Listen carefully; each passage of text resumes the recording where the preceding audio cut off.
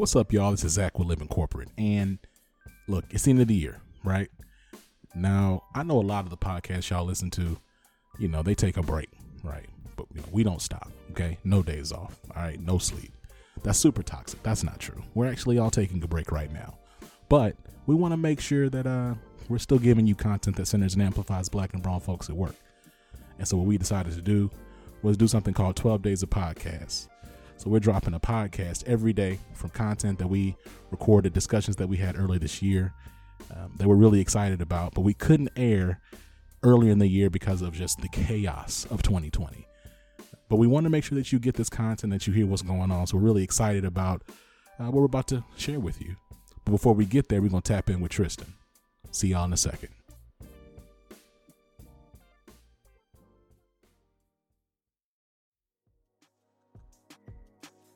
What's going on, Living Corporate fam? It's Tristan of Layfield Resume Consulting, and I've teamed up with Living Corporate to bring you all a weekly career tip.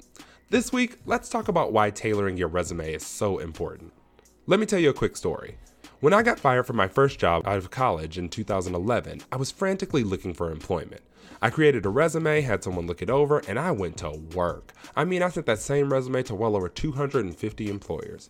I probably only heard back from about 30 of them, 25 of which were like, nah fam, we're good on you. I didn't disclose that I had been fired, so I knew it wasn't because of that, but at the time I couldn't pin down the reason why. Looking back on it, I realized that it more than likely was because I was sending the same generic resume to every company, no matter what industry or role it was for.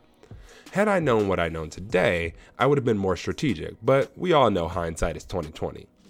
Before your resume is ever seen by human eyes, it is more than likely scanned by what the industry calls an ATS, or applicant tracking software.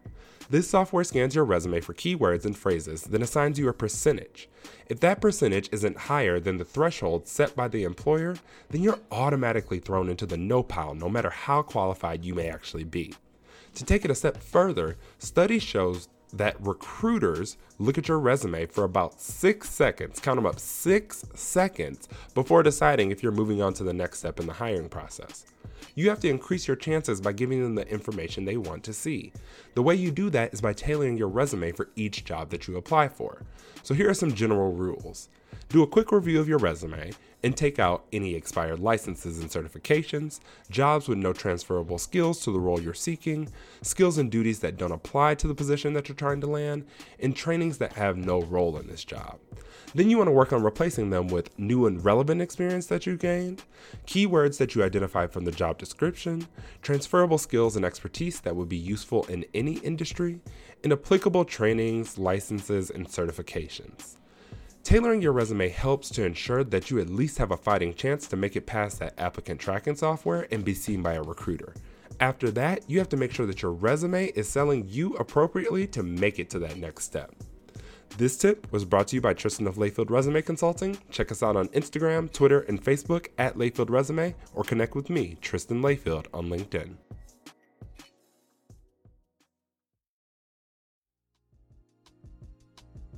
We have Ezinne Quibiri. Ezinne Quibiri is a change agent, diversity leader, innovator, and ally. She's an alumni of Howard University. Shout out HU. School of Business, where she majored in accounting and business strategy. It was here that Ezinne's passion for project management and cultural development was ignited. Okay. Recently named top 50 diversity and inclusion professionals by Diversity Mavens, Essence Magazine's Black Women in Fashion Awards 2019. Ezinne's proven track record for executing with excellence, driving innovative results, and championing for progressive change speak for themselves. Okay. And with that being said, Ezinne, welcome to the show. How are you feeling? I am well. Thank you so much for having me. I really appreciate it. No, I'm excited and thankful for you to be here. So look, there's this ongoing ancestral descendant of slavery versus non-ADOS debate. I'm curious, considering your position within H&M and as a Nigerian American, do you believe there needs to be more work, even during this time, around anti-Blackness within the larger African diaspora community?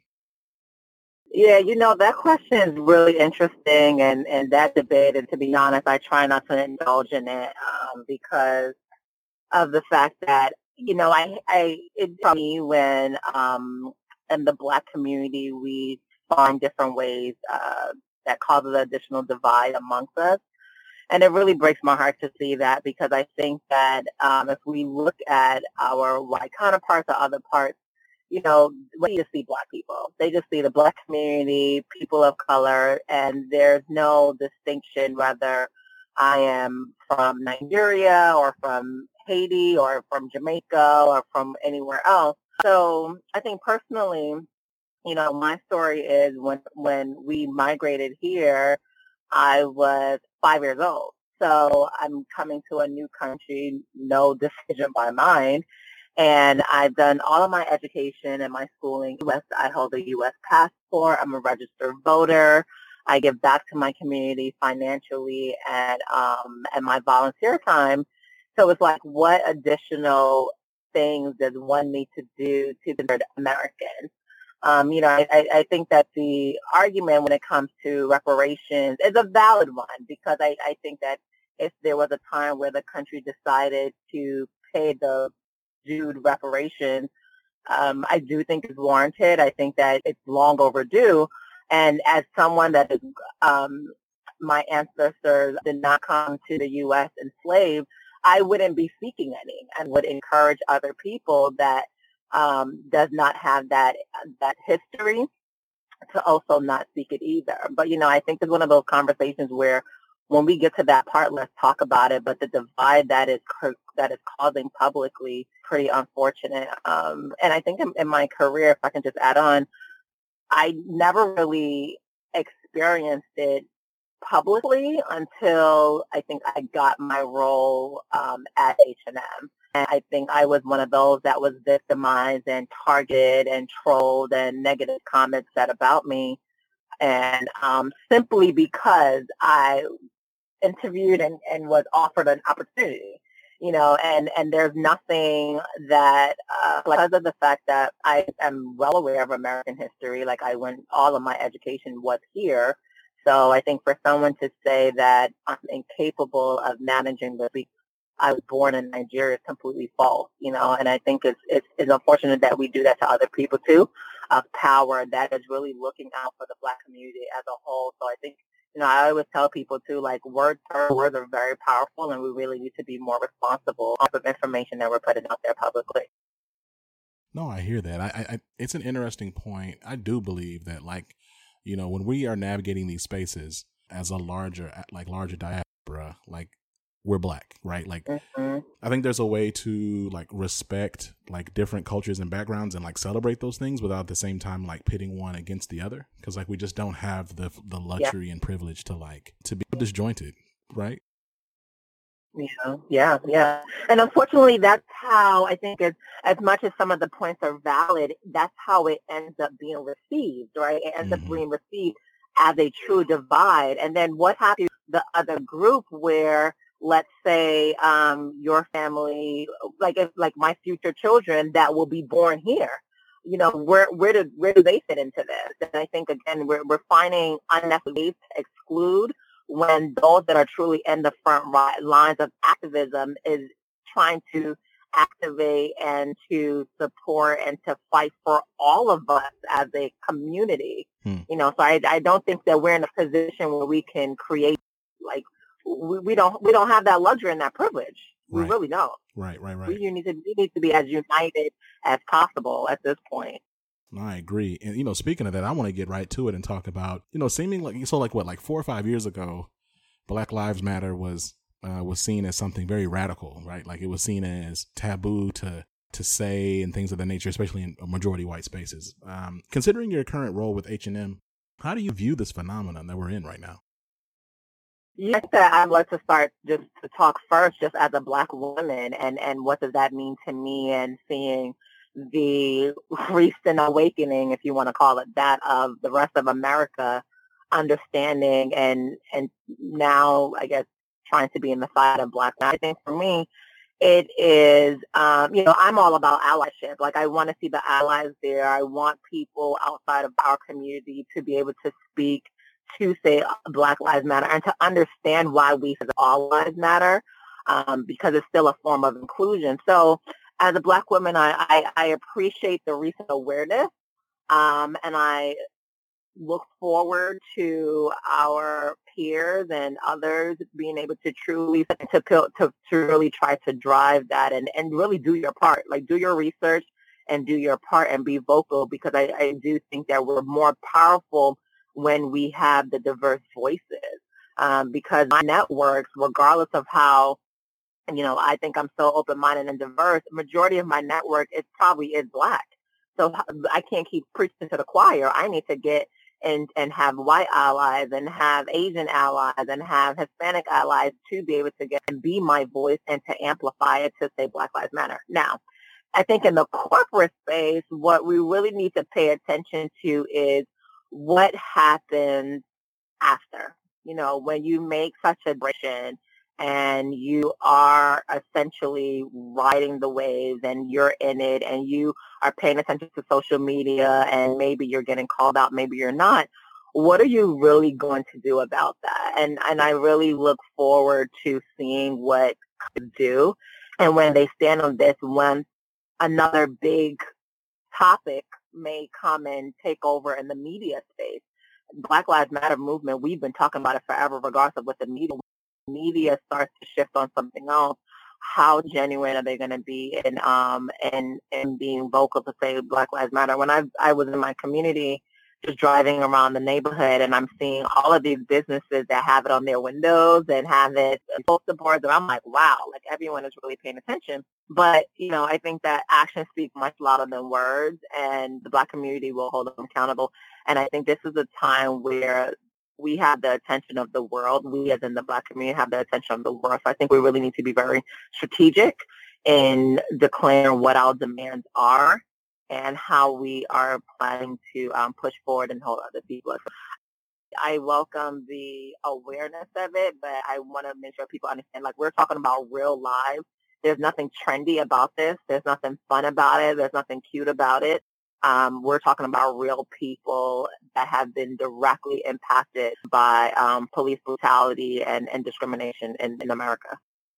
Well, speaking to your point around, like, companies taking this beyond just this moment, can we talk a bit about what H&M is doing internally and externally, especially post the 2018 monkey hoodie incident? Yeah, I think that one of the things, the action was that my role needed because of it. I think that the company was looking to take a stand and truly make a change. And one of the action items on their to-do list was to bring someone in this role, and hence why I'm here. And since being here, we've done a tremendous lift and tremendous change in the way it was prior to. I always say this, and when I say it, people are like, oh, Esme, I'm not sure. A lot of these companies, it's not that they're racist. Like, we really, truly look at the definition of racism. They're not these white supremacists that are like, no, we don't care about Black lives, Black talent. Like, in most of the corporate boardrooms I've been in, that's the story is. Really, the majority of the conversation is complete lack of knowledge, like complete clueless, just unaware of what some of the conversation is, or not really paying attention to the fact that your rooms don't look diverse. And it's because people just as normal. No one is challenging the conversation. No one is challenging the fact that you don't have the diversity in the room. Everyone is just going and worried about their own role and what's going to happen next for them. No one is challenging them. And that was my goal from the very beginning, because I've been in other organizations before. I know what these boardrooms always look like, regardless of how hard you fight, and understand that it is long-lasting, systematic issues that are creating these norms, cultures that go way beyond me, way beyond you, and maybe way beyond most of the people that we're listening to. Were organizations that have been founded 100, 150 plus years ago. This is their norm. This is their culture. Coming there, I wanted to shift the culture. And in order to shift the culture, one, what we have to do internally is acknowledge the fact that we have a true problem. And not a problem as in, oh, no, the public is upset about the fact that we created the campaign with a little beautiful Black boy in a sweater that said coolest monkey in the jungle, but to understand the reason truly behind it. So what I did was we did a lot of listening sessions, and a lot of knowledge sharing opportunities in the company from middle management to upper management, kind of giving them historical content as to Black history. H&M is also founded in Sweden. I think a lot of people also forget that part too. So you have to think about the cultural nuances play with that as well. So then after that, I created an unconscious bias training, which I believe is a true foundation to starting your movement in diversity, inclusion, and equality. You need to understand their biases and exactly what does that mean and how that shows up in these spaces. And then started working and creating strategies with our talent acquisition, with how do we recruit, how do we promote transparency in these type of movements as well. I think externally, my goal was to get the company. So again, if you think about the Swedish culture and comparing it to the American culture, I wanted the company to get more comfortable in expressing different things that they were doing. H&M actually does a lot of amazing things in the community and the number of dollars that they give back to various communities, but no one really talks about that. So we need to start talking about that. That if something was to happen, at least the brand has a little bit of credibility to fall back on. So in doing that, what we created was a strategy to be more visible in the community. And that took place as far as like partnerships, community sponsorships, and inviting the community to our offices as well. So prior to me arriving there, it actually was not a culture to bring experts or community members into the office, which I thought was very shocking. So now it's kind of like Black History Month. We're acknowledging it. Not only are we acknowledging it, but we're also creating programming behind it for our staff. So I think that was very important. And I wanted to make sure I wasn't the sole voice of it. So created to bring in Black creatives, Black agencies, Black talent, in order to create an experience for our employees was really important to me as well. Establishing recruitment levels or partnerships with different universities. I'm a graduate of Howard University, so I think HBCUs is very important to me and giving back to them. So was able to create a career fair with them that H&M didn't have before. So I think too also I want the younger generation or just anyone that's really looking for employment and stuff to think about the different opportunities you can have in retail. Like sometimes we just think that retail is about designing or it's about being in a store, and there's so much more in between that. And I think another big piece too that I like to mention is the partnership that I do have with our headquarters in Sweden. I think is that we keep the lines of communication and awareness open. So we created a training program called Layers that I'm really proud of, and it's really taking a deeper dive into what we mean about inclusion and why it's important to us and why it should be important to everyone. And in this training, it's really about like reflection. So they go into a series of reflective moments and thinking about scenarios where maybe they missed a voice and didn't go well, and why didn't it go well. So I wanted to make it really real and tangible where it would resonate to the different positions that we have in the building. So I think it's such a long road. I think everyone wants to see like immediate change. But again, if we're breaking something that has been a cultural norm, the good and the bad of it for years, decades, it's not going to happen. You're not going to be able to change it. But the dedication is there, and we can continue to challenge the leadership team to think bigger, to be bolder. And I always encourage the employees that I meet, especially in our stores, which are predominantly Black, to be vocal. You have to be vocal. You have to be able to say, no, my leadership team does not represent the community that we're in.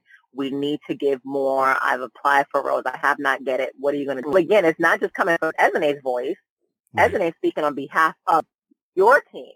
And This is what your team is saying about this thing. So I think that has also been able to champion the work even more, because they don't want to do bad. I mean, they sure. generally want to do well, but I think it's the priorities and just trying to navigate through that being a challenge. No, I think that's fair. I think also is like the reality is people have been having challenges in their workplaces for like mad years. It just so happened that there's a certain confluence of events that have like now suddenly perhaps caused some type of awakening. But like, you know, I refuse to believe that. I mean, I know for a fact Black and brown folks have been, you know, trying to raise issues about discrimination and stuff 70 years, like both in and outside of work. I think for me, our question is like, is corporate leadership across the board, right? Like not just the H&M, not just like, but like when you think about like the culture of senior leaders, are they images like today? Because we've seen like when organizations want to change, when they want to do something, they just change. Like it's not like this like slow erosion of behaviors. It's like, no, we're just going to put these policies in place and you're going to just change. Like, and so I think for me, for me, I'm thinking about like, okay, so right now, like we're still kind of in this like kumbaya phase, right? Like kind of, okay, yeah, Black Lives Matter. Yeah, we care, blah, blah, blah. But like what I'm really curious about is like in the next, 6 months from now, as more and more Black people continue to die and be murdered. I mean, people that I saw just online, like this is just something that I just saw today. 3 other Black folks have been killed in some way related to police. And so it's like, as these things continue to happen, like I don't think Black and brown people are gonna just just stop. But the question is, as leaders, like what happens when they fatigue? But then like the oppressed voices are like, no, we still care. That's what I'm most curious about. Is like, what is this gonna look like in January? Yeah, definitely. And I tell you, I think that again, as so much power in the media, as the media started to carry these stories more, the fatigue for me has reached all-time max, because now there's a sense of we've been talking about for years. And I'm like, oh, okay, so now everyone wants to be urgent. And I happily stand with you and create these strategies, but you need to show up. And I've been very vocal to say, you're not waiting. Right, you're not waiting for me. You're not waiting for Zach. You're not waiting for any of these other Black people. We're waiting for you. We're waiting for you. So whenever you decide that you're ready to execute, I've been ready, been have these strategies, have these contacts to make the real change.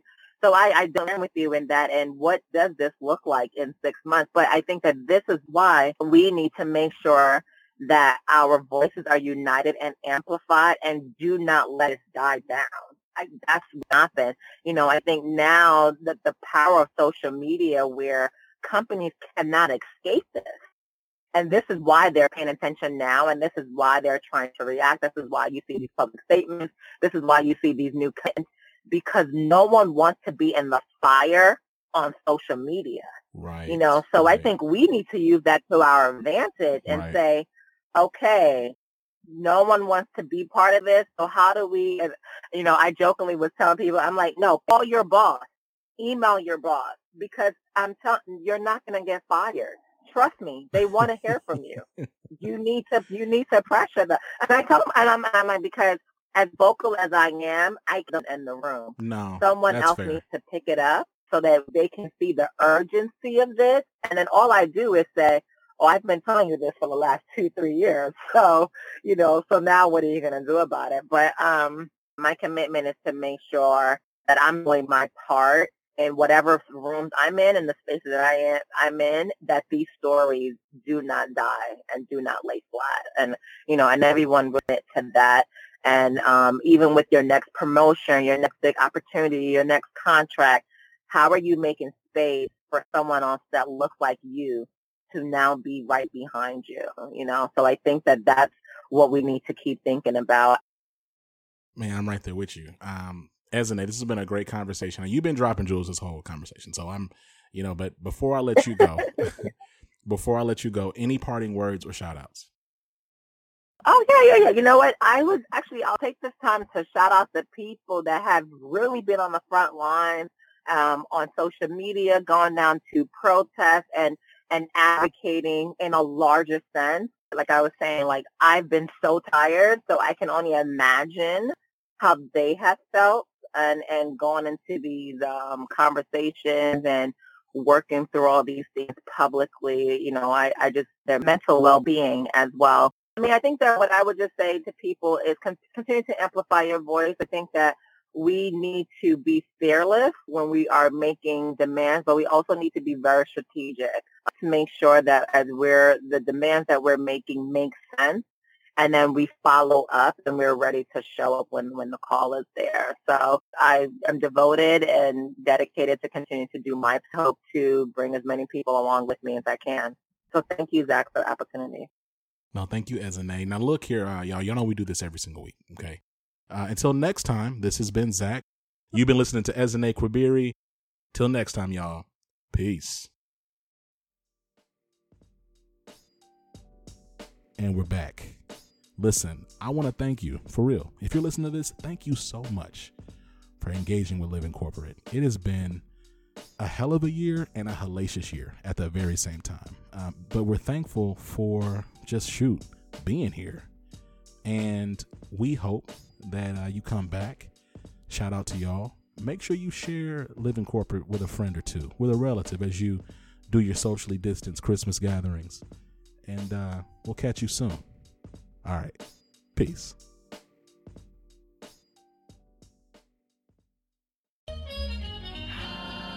Living Corporate is a podcast by Living Corporate LLC. Our logo was designed by David Dawkins. Our theme music was produced by Ken Brown. Additional music production by Antoine Franklin for Musical Elevation. Post-production is handled by Jeremy Jackson. Got a topic suggestion? Email us at livingcorporatepodcast@gmail.com.